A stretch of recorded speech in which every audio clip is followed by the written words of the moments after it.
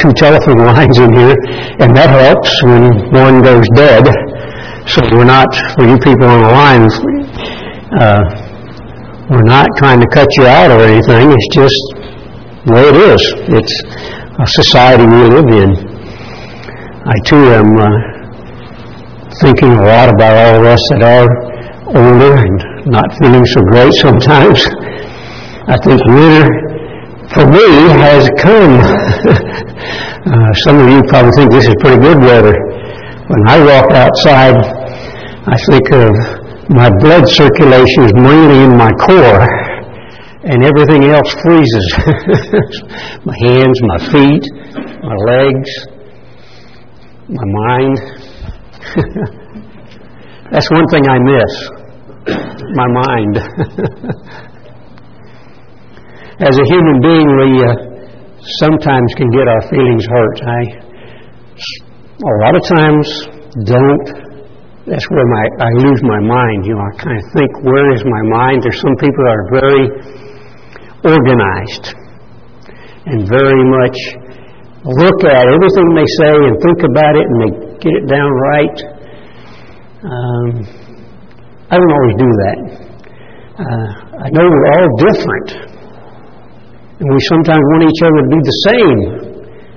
But it's not easy to be that way. And so sometimes I might say something that offends somebody. It's not because I really mean. It's not in my intent.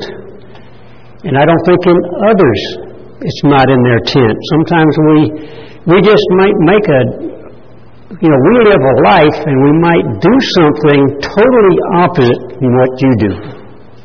And you say, well, why did that dummy do that?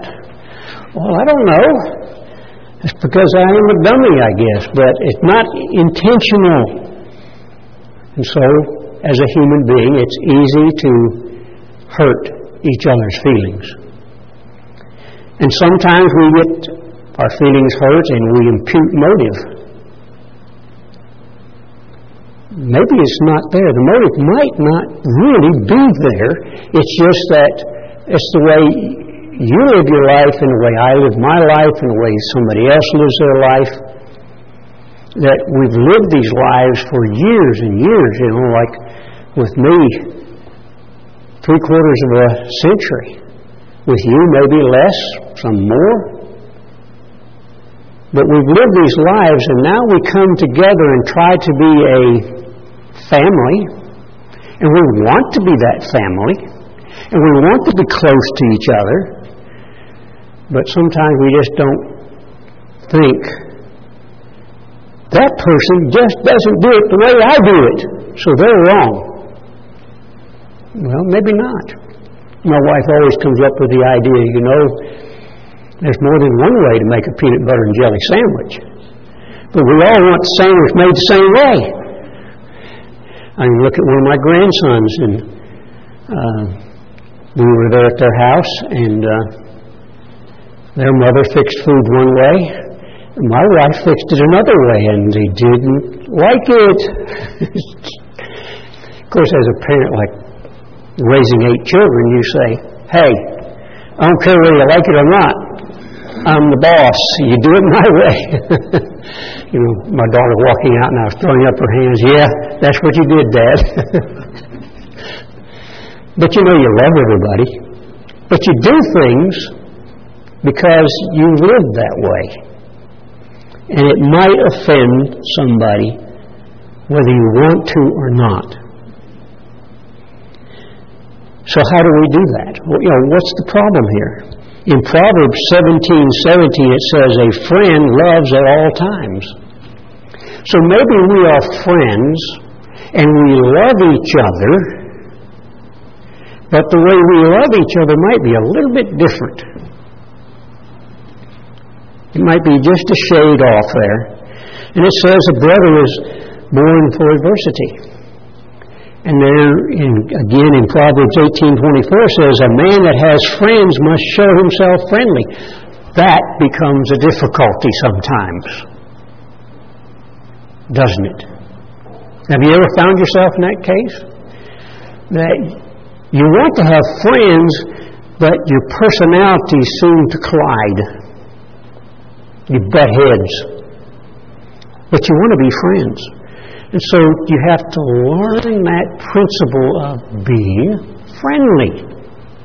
And bite the bullet sometimes, but that's hard to do. He goes on, and there is a friend that sticks closer than a brother. Well, Christ speaking to the apostles, didn't he say, I don't call you servants anymore, I call you friends, because he wanted to be so close, and he wanted them to be so close to each other and to him, that he realized that he had to show them, I want to be your friend. I'm willing to bend over backward to help you. But there are difficulties in our life. We think one way, and we think somebody else should think some other way. Or maybe we think that they ought to think like I think. But that doesn't always happen. So in Psalms 119, 165 we read, Great peace have they that love God's law, David speaking, and nothing shall offend them. But yet we can offend each other in actions, in speech, in the way we get along with each other. We can offend each other easily. But God says, here through David, that we shouldn't be offended if we really love His law.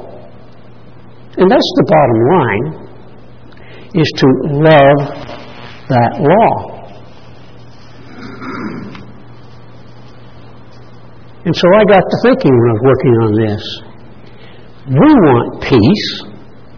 I love to live at peace with people. I love to have friends. I love to be able to talk and share my life with other people. But how can we have true peace without one of the main ingredients? That's love. If we don't have the love for God and the love for each other and love God's law, it's going to be difficult to obtain peace, isn't it? We've got to be willing to yield up everything we have. We want to have peace and live in unity. But how do we obtain it when we lack the bottom line of true love? That becomes then a difficulty, doesn't it? James 3, verse 18. James 3:18. And the fruit of righteousness is sown in peace of them that make peace. So there's two ingredients. Love for God, outgoing love for His law, and then sowing peace with righteousness, the way we live our life. And that only comes by through the love of God. We know in John 3:16 says, God sent not His Son into this world, or God sent... Let me go back there, because, see, I told you I got a mind. I wonder where it is sometimes. I know that by heart. John 17 is what I started quoting, 3:17.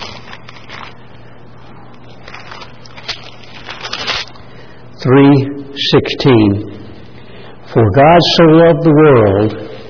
Now understand this, you got to get this principle. God's love for what we have. God so loved the world that He was willing to give His only begotten Son. Take that companion, that friend that He had. He loved the world. He gave His only begotten Son, that whoso believed in Him, their thoughts, their actions, they really believe and understand He is God, would not perish but have everlasting life. That's the bottom line. That's what God wants to do, is to give us life, eternal life. And then in verse 17 he says, God sent not His Son into the world to condemn the world, but that the world through Him will be saved. This is a goal He sets in front of us. And it should be our goal and purpose, shouldn't it? To do what God Himself has already done. Is to put what God wants first and foremost. So what is godly love? In John 14 verse 15 says, if you love me. So Christ speaking to the disciples, speaking to the church, because we know the Scriptures were written for the end time church. He says, if you love me, keep my commands, my commandments. Well, we know that in John 1:1 says, in the beginning was the Word, and the Word was with God, and the Word was God, and everything was created by Him. So we know that when God spoke to Moses and spoke to the people of Israel, it was the Lord that spoke. It was Christ who became Emmanuel, God with us. So He tells us we must keep His commands. In John 15, verse 10, He says, if you keep my commandments, you shall abide in my love. So here He makes a commitment. You, me, humanity, must keep God's commands. He says, if you keep them. So He lets it that you don't have to. But then you're going to suffer for it. If you keep my commands, you shall abide in my love. So if we're walking and talking like Christ and doing Christ's work in Christ's will, then He's going to abide in His, we'll abide in His love, the same kind of love that He wants from us. Even as I kept my Father's commands and abide in His love. So He says, I follow God's law. That's why I have this love relationship, a loving relationship, the Father and the Son. And He wants that same loving relationship, Him with us and us with us. These things have I spoken unto you, that my joy might remain in you, and that your joy might be full. So He wants us to be happy. He wants us to be joyful. He wants us to have peace and happiness. But we can only do that provided we walk like He wants us to walk, in the same kind of love that He has. The same kind of love that John 3:16 says, that God was willing to give up everything for us, for all of mankind. So He's saying, if we want to be a part of what God's doing, we got to do the same and be in the same line. Proverbs 7, verse 2 and 3. But here, Solomon was inspired to write, keep my commandments and live, and my law as the apple of your eye. Well, that's supposed to be as an apple is a great big juicy apple and it's just full of sugar and it's just something you really desire. That's what we should be doing. We should have that same desire. He says, bind them on your fingers. Write them on the tablet of your heart. So that no matter where you go, or what you do, or how you think of what God is and who God is. The good question comes down, it's happened time and time again. Maybe you've had it approached to you, I've had it thrown at me. Christ had it thrown to Him. The question, a good question, an important question. What are God's laws? Do we give it a lot of thought? What are God's laws? Here in Luke 12, verse 28. Luke 12:28. Because here is a scribe who, coming to Christ, wanted to know, what is the law? What is the law? So he says in 28, and one of the scribes came, and having heard them reasoning together and perceiving that he had answered them well, the scribe asked Christ, which is the first commandment of all? Oh, I want to know.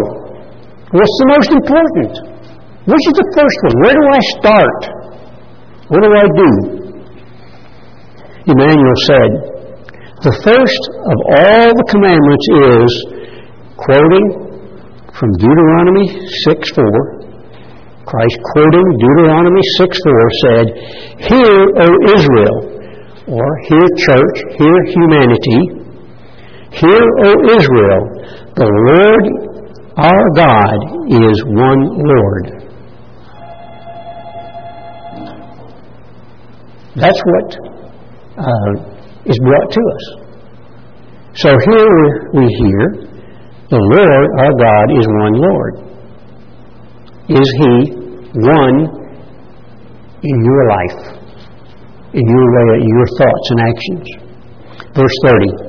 And you shall love the Lord your God with all your heart, and with all your soul, with all your mind, with all your strength.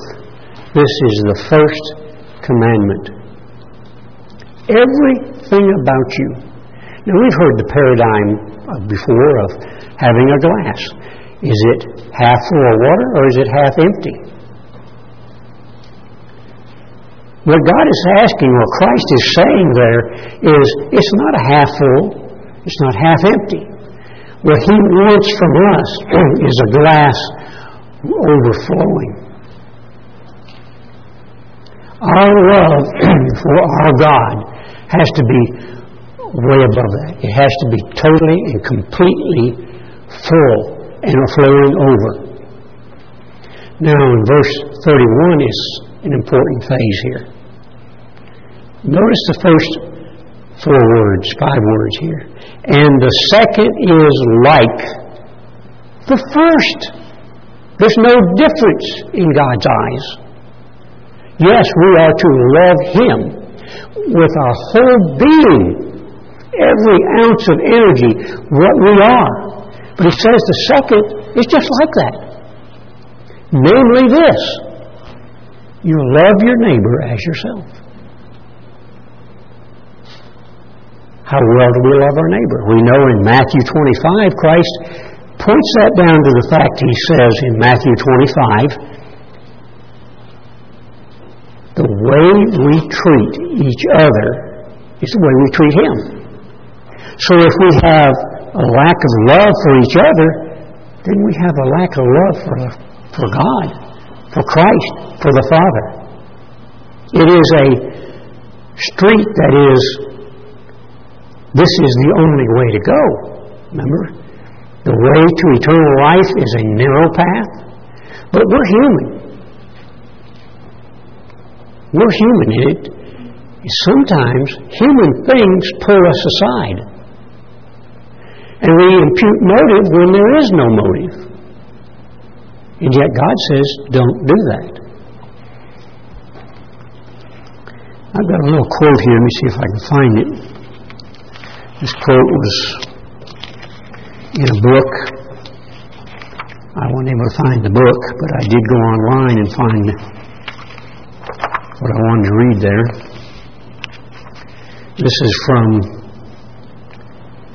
Richard Carlton's book, Don't Sweat the Small Things.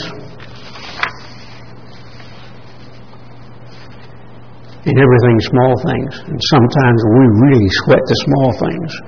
But one quote he had in there, if, however, you take a moment to observe how you actually feel immediately after you criticize someone, now think about this. Finding fault with another person, you criticize the way they live their life. You find fault with what they do. I do that all the time. I don't like it. But he points it out. If you will stop and think immediately after you criticize someone, and you'll notice that you feel a little bit deflated and ashamed, almost like you're the one who has been attacked. Stop and think about that. I criticize somebody and think, why did I do that? Why did I find fault? Why did I see that? Because they don't do it like I do? Because they're not thinking my thoughts? So he says, take a moment, and when you get done criticizing somebody, you find fault with them, stop and think. Ask yourself, why did I do that? And maybe it was not what I should have been doing, and so you feel then attacked. The reason this is true is that when we criticize, it's a statement to the world and to ourselves, I have a need to be critical. Is that right? Do you have a need to criticize somebody? Why? But we have that need. This is something we are usually not proud to admit, isn't it?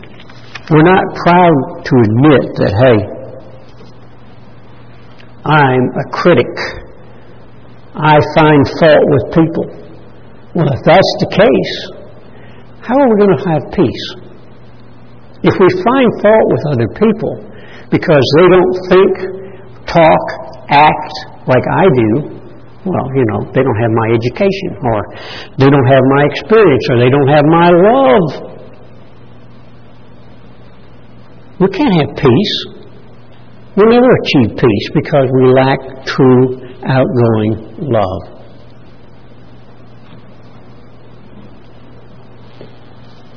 So the second command, he says, is like the first. You shall love your neighbor as yourself.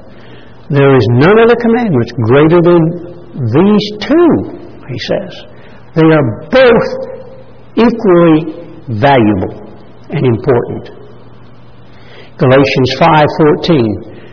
For all the law is filled up in one word, even this, you will love your neighbor as yourself.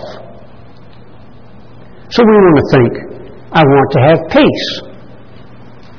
But there's Nelson over there, and he just shotguns everything.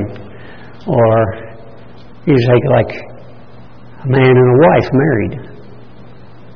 If the woman criticizes the husband everything he does, there's not going to be a happy, peaceful marriage. It just won't be there.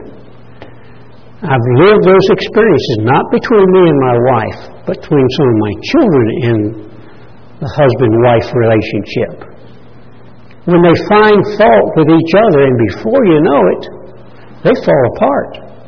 There is no peace. They're battling back and forth. And seen it so many times in this world, even in the church, where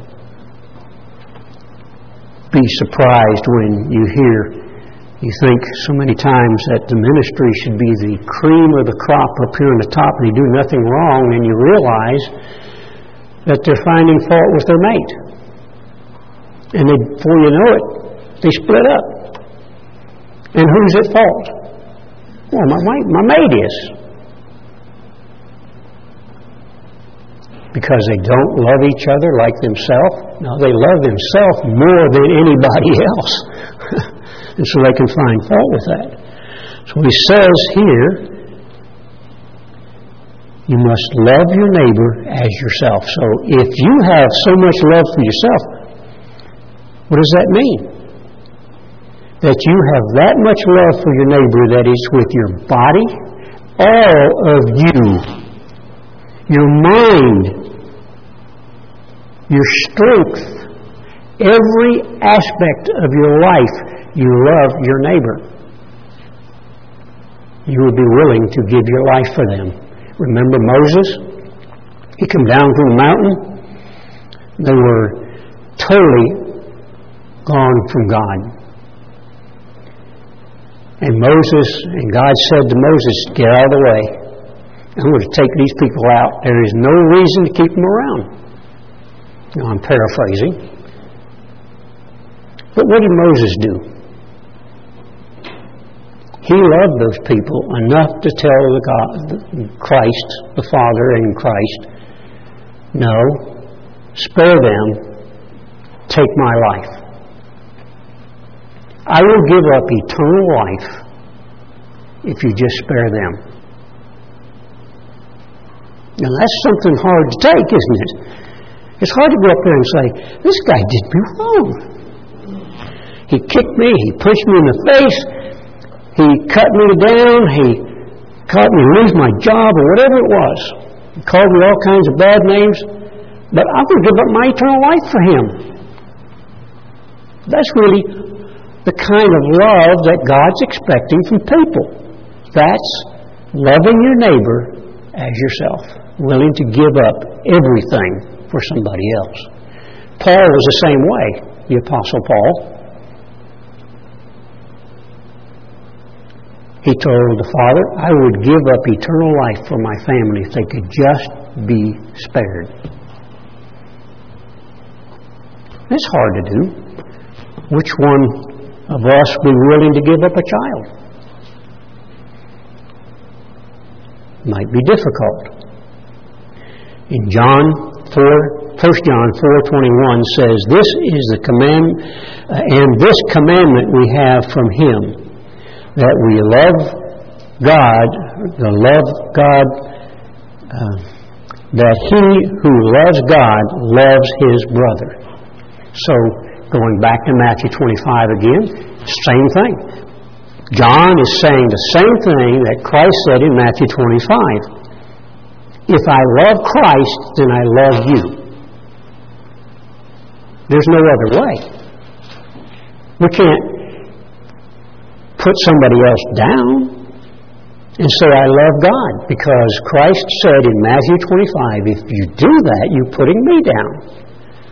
You're judging me. You're judging the law that says you love God and you love man. In John 13:35, by this shall all men know that you are my disciples, if you love one another. So Christ told that to the apostles. Hey, you want to love me? This is the way you do it. This is how you love me.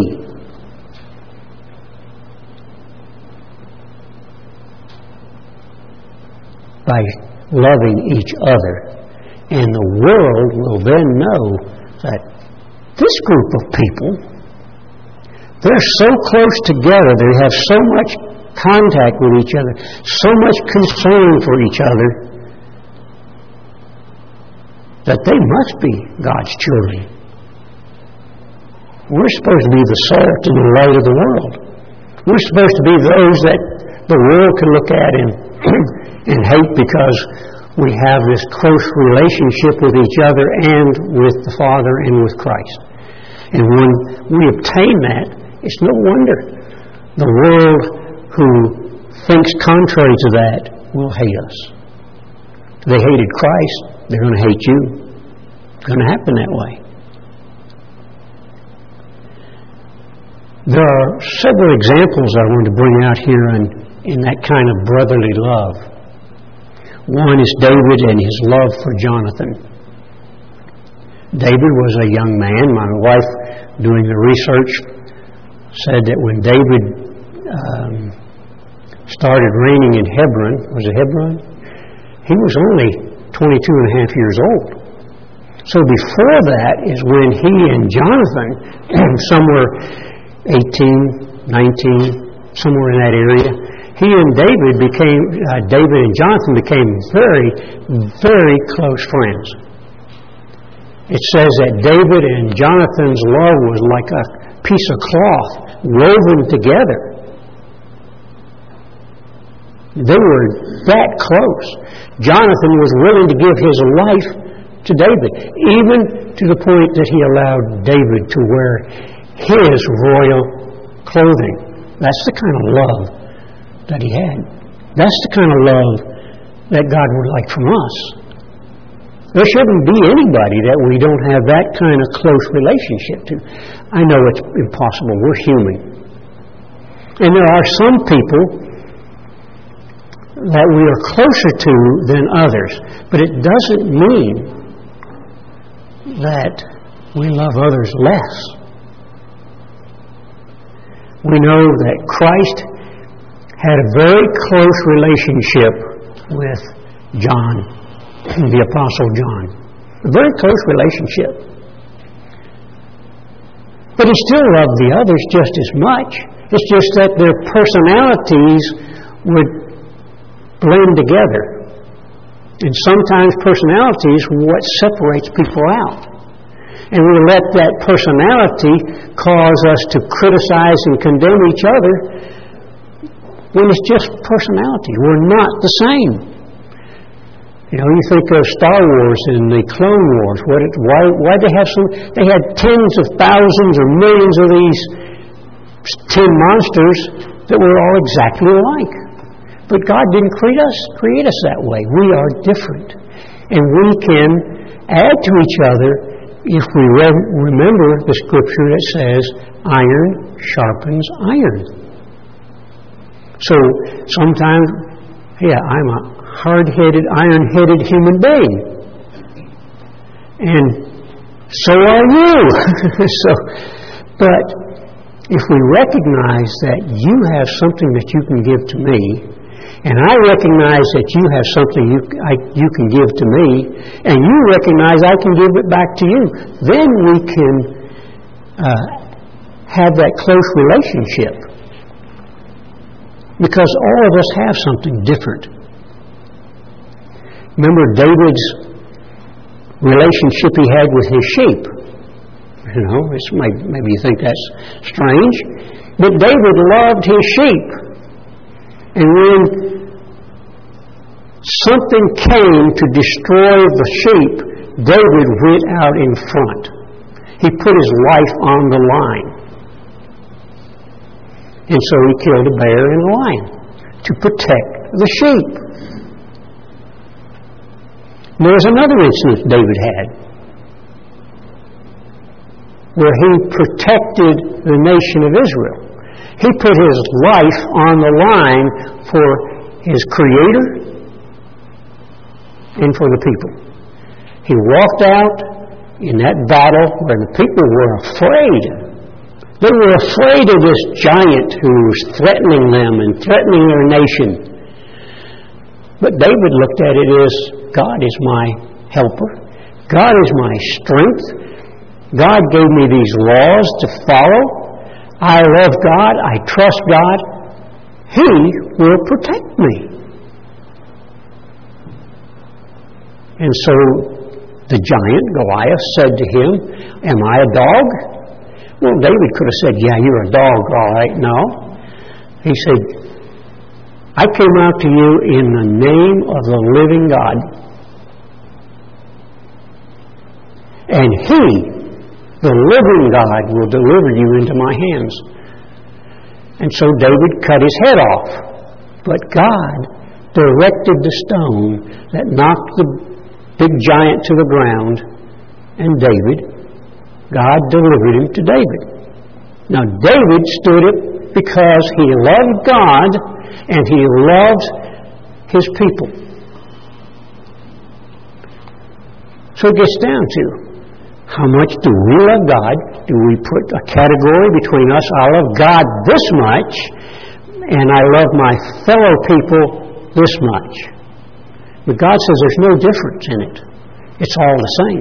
It has to be the same amount of love that you have for God that you have for other people. And sometimes it's difficult to achieve that. And God has, through the centuries, put tests in front of people. Abraham was tested that way, wasn't he? Abraham had 2 sons. Now, he might have made a mistake. God said, I'm going to give you a son, and that son I'm going to give everything to. And the world will be blessed through that son. Told that to Abraham. What son was that? Well, it was Isaac. But who would the world be blessed through? Christ when He came. He's talking about a future time that He Himself would give up as eternal, ever-living God and become a human being. So He was talking about Himself when He talked to Abraham. Maybe Abraham didn't understand that all the way at that time. But that's what God was saying to Abraham. But Abraham, or maybe Sarah, and Abraham being a man, sometimes we're willing to go whatever our wife wants us to do. So Sarah said, well, I can't have any kids. I'm way past that wage. That part don't work anymore. Here's my maid. So Abraham said, oh, no, I can do that. No, that wasn't Abraham's thoughts, He's a man. Have to think about it. So he had a son, called him Ishmael. And Ishmael got to be 13 years old, or 14, or up in his teens. And God said to Abraham, you have to let your son go. That is a difficult task, I'm telling you. A very difficult task. To say to your son, who you've put a lot of emphasis on. Ishmael was his first son, but it was Abraham's son. And he thought everything's going to come through Ishmael. But God said, you got to get rid of him, because that's not the son I'm going to use. That was hard. I would find it very difficult to go to my oldest son and say, I'm sorry, you're no longer my son. You got to get out. You got to leave me. You got to go away. You just can't be around here. That's hard. I can think about that. Do I really love God enough to do that? To turn somebody aside? But Abraham did. It was a test. Maybe he failed the first test, and now here's the second test in that line. But he had to do it. And then he had another son. Well, at that time, Isaac was already a young man, a young child. And his life went on, and years come down, and Isaac was probably in his 20s. Could have been a little older, maybe a little less, I don't know. Nevertheless, God said to Abraham, do you love me? How much do you love me? Take your son, put wood on his back for a burnt sacrifice. Take your son out. I'm going to show you where to go and sacrifice him to me. Now, wait a minute. I've already got rid of one son. You asked me to get rid of another one? That's my thoughts would be. It'd be tough, wouldn't it? It'd be tough. I think it'd be tough. I'd probably balk at that. But then, am I as close to God as Abraham was? He was the father of the faithful. He's our father we look back to. He's the one that God says, if you love me, you will keep my commandments. And my commandments are not grievous. They're always good. They're in love. And wasn't it interesting that Isaac carried the wood for his sacrifice on his back, and many years later, when God that spoke to Abraham walked this earth as a human being, and he too carried the wood on his back for a while. It was an interesting thing. Let's look at Christ's love for the church, what He's telling you and telling me, what He would like from us. Sometimes I don't know whether I can go this route or not. Ephesians 5. This is the kind of love that God wants from us.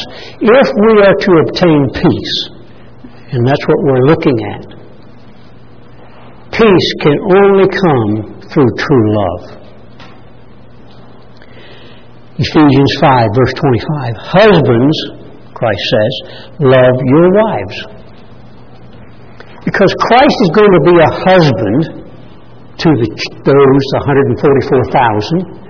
They're going to be the bride. Christ speaking to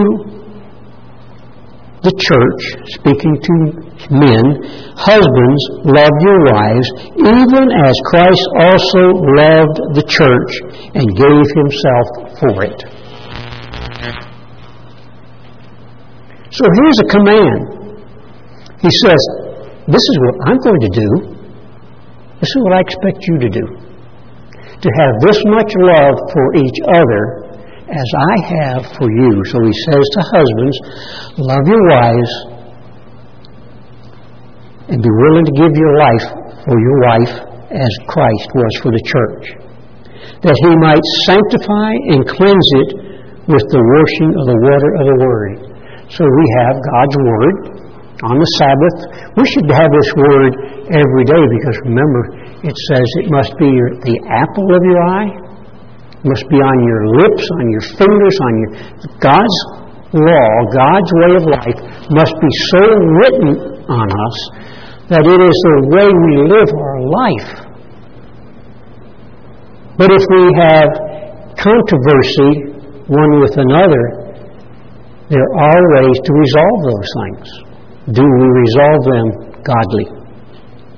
Husbands, love your wives, even as Christ loved the church and gave himself for it. Are we willing to give ourselves, like Paul, like Moses, like God? Remember, God sacrificed Christ for us, for humans. I sent not my Son into the world to condemn the world, but through his sacrifice, the world would be saved. So he says, love the church. And he did that for the purpose of washing us with his Word, that he might present it to himself a glorious church. He is presenting the bride to himself. We're the bride. He's willing to go all the way for that bride. Not having spot or wrinkle, that's what he wants from the bride, or any such thing, but that it should be holy and without blemish. So, the words of life are to take away the spots and the blemishes that we have, and some of those blemishes are finding fault. Remember what I read there from Richard Carlton? If we criticize and then stop and think, do I love to criticize people? Is that my goal and purpose, is to find fault with everybody? If you get to that point and sit down and think, wow, maybe I'm not going to walk around with this big sign, I'm a critic. You don't want to walk around with that sign, do you? It would make you ashamed. So God's Word, Christ says, husbands, love your wives, that you can present them also without spot or wrinkle. So ought men to love their wives as their own bodies. He that loves his wife loves himself. So God's saying, I love my future wife so much, I will go all the way. And then we have to sit there and think, I love the bride of Christ so much, I will go all the way. Because Christ said, if I criticize my wife, I criticize Christ. If I criticize a brother or a sister, I criticize Christ. If I find fault, if I have hatred or whatever it is, if I would push them down, or as you remember Christ said, He expects us to do what? If we get slapped, turn the other cheek. It's the same principle, isn't it, as Matthew 25. If you get slapped, you turn the other cheek. If he tells you to go a mile, you go 2. If he asks you for your coat, you give him your cloak also. You go all the way. So if we're going to have peace, we've got to go all the way, as Christ went. For no man, verse 29, ever yet hated his own flesh, but nourished and cherished it, even as Christ, the Lord, Emmanuel, the church. Christ cherishes his bride. For we are, and think on this, we are members of his body. So he loves us because we are part of his body. And he wants peace inside the church, and we want peace. Then we have to remember that we're all of the same body, of his flesh and of his bone. And for this cause shall a man leave his father and his mother, will go out, and what did he say in Revelation 18:4? Come out of this world. That's our fatherly love that we've had. We're a part of this world. He said, come out of her. Leave Babylon. Leave this system of things. Come out of her and come to where I want you to be, my wife. For this cause a man will leave his father and his mother, and shall be joined to his wife, and they two shall be one flesh. So throughout the Scriptures, from Genesis through Revelation, the thoughts are marriage. The thoughts are when a man marries a woman, they become one. One in thought, one in action, one in their way of life. They become one. That's Genesis through Revelation. It's the Scriptures. It's what God wants. And unity only comes when we become at one. Unity and peace. And we're working on trying to become peaceful.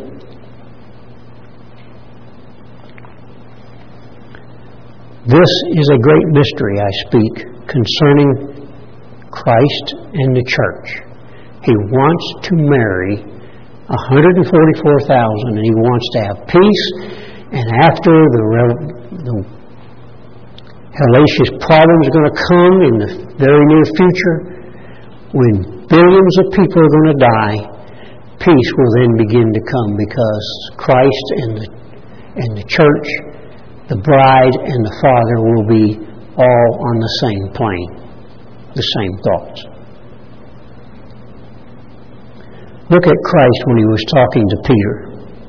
Sometimes we don't want to give it a lot of thought, but when Christ was talking to Peter in John 21, verse 15. So when they had all dined, just after, Christ had died, resurrected, he was spirit being, Christ spoke to Peter and said, Simon Peter, son of Jonas, love you me more than these? Do you really love me more than all of these people? Something to consider. Do we really love this person more than somebody else?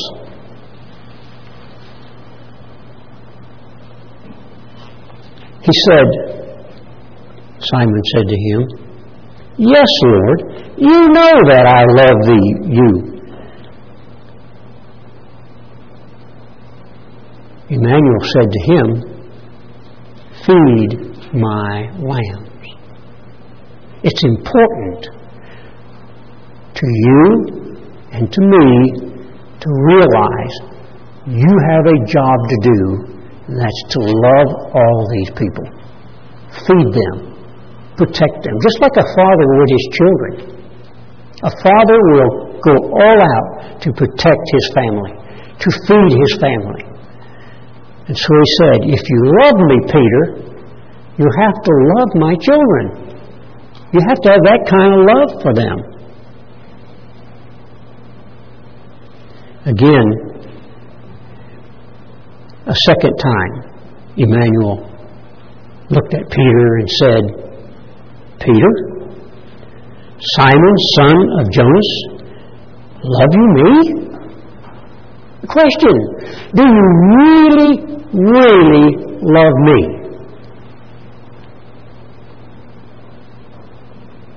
Can we look at each other and say, do you love me? Do you really, really love me? Can we listen to what Christ said to us? He speaks to you and to me. He says, do you love me, Nelson, or whatever your name is? Do you love me? The second time he said to him that. And Peter said to him, yes, Lord, you know that I love you. You really understand that I love you, right? Do you? Do we really, really love Christ, is what he's saying.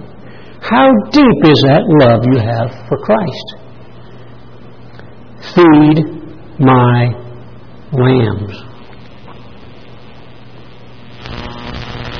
Feed my little ones. Take care of them. Be a protector. Have that kind of love for them. Now, Peter had already said, I love you, Lord. Twice. I really love you. But Christ was making an emphasis, an important point to Simon. So the third time he went to Simon and said, Jonas, love you me? Now how do you take that? We hear sermons. Those sermons are, do I love God? Do I want to be a part of what He's doing?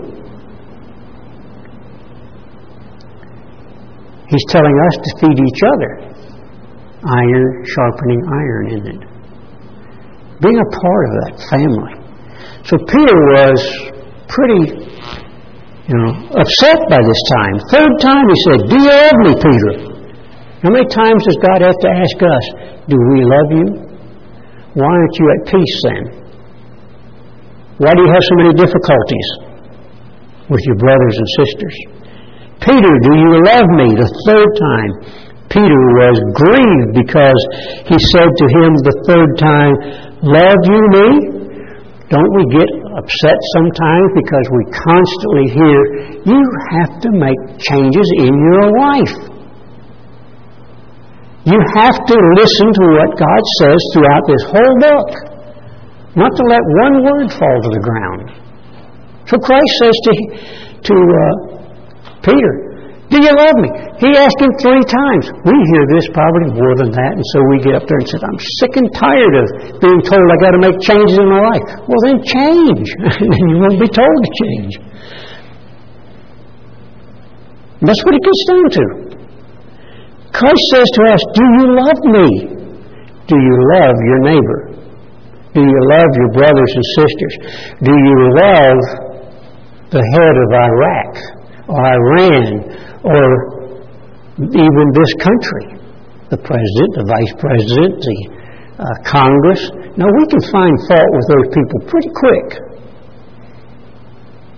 But are we willing to give our life for them?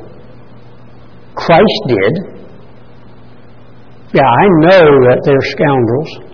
I know they don't tell the truth all the time. I know they camouflage things. But Christ said, you have to love them enough to be willing to die for them. And that's a daily process. It's a daily process. Do you love me, Christ said. Well, if you love me, then you will love your neighbor. Not only in the church, but you will love this world just as Moses did, These people hated Moses from time to time. They even accused him of bringing him out of the desert to die. But it was God that brought them out. But we kind of overlook those things. We put that aside. No, it was this man that brought us out here. No, it was God. Do you love Christ, saying to us, like He did to Peter, do you really love me? Then be willing to give your life for the people. So He said it the third time, and Peter was pretty uptight. He was pretty upset. Because we asked Him 3 times, and He said, you know I love you. You know that. Do I? Christ was saying. Do I really know you love me? Sometimes we think we can say what we want to, but Christ points out the fact that you know them by their fruits. So you have to look at a person's life and see how he lives his life. Does the way he lived his life, is that the way he lives his life reflect who he really is? We know that a murderer thinks of murder, and his fruits are murder. A thief steals, you can't trust him. And so the fruits of his life are stealing. So no matter what it is, it's the way we live our life. And so somebody can look into your life and say, I know who he is, because this is the way he does things down this line. So Christ says, do you love him anyway? Do you still love that person anyhow? Are you loving them enough that you're willing to change your way of life to get them into the kingdom of God? And that's what it comes down to. We want peace. I mean, I'd like to have peace. I'd rather live in peace all the time than to butt heads with people. But I'm hard-headed enough that I'd rather butt heads sometimes and not try to find the solution in peace. But see, God loves everybody. His love is extended beyond anything we can grasp because we are human, and I might say something and don't give it thought, but God thinks about it. I might act one way and not, I think it's okay, but it offends somebody. Do I really love them? If I love them, I will begin to try to find a way to change it. I want to change my life enough that I will strive with my heart and mind and body to get peace on this earth, even if it means out of 6 billion people, 5-point-some billion people are going to die. But with God, you see, to us, death is the end. To God, it's just you're asleep. How He does that? Beyond my capability. Beyond yours. We don't know how He does it, but He knows every person. He says He knows all the hair on your head. So somebody like me and Charles here, He doesn't have to worry too much about it. We don't have many hairs on our head anymore. But God remembers every human being. What is there? Have been maybe 65, 70, 45 billions of people? You don't have that many hairs on your head. And God remembers every one of them. Every one of them. And Christ was willing to go and hang on the stake or the tree, be totally, completely humiliated because He was stripped naked, and die for the worst person we can name, me. He did that for me. He did that for you. And so He says, do you love me? 3 times Peter just got aggravated. Come on, Christ, you know I love you. I'm here with you all the time. I'm doing all these things you ask. I'm with you. But do you love me? Love my sheep. Love the sheep that are not of this fold, he said.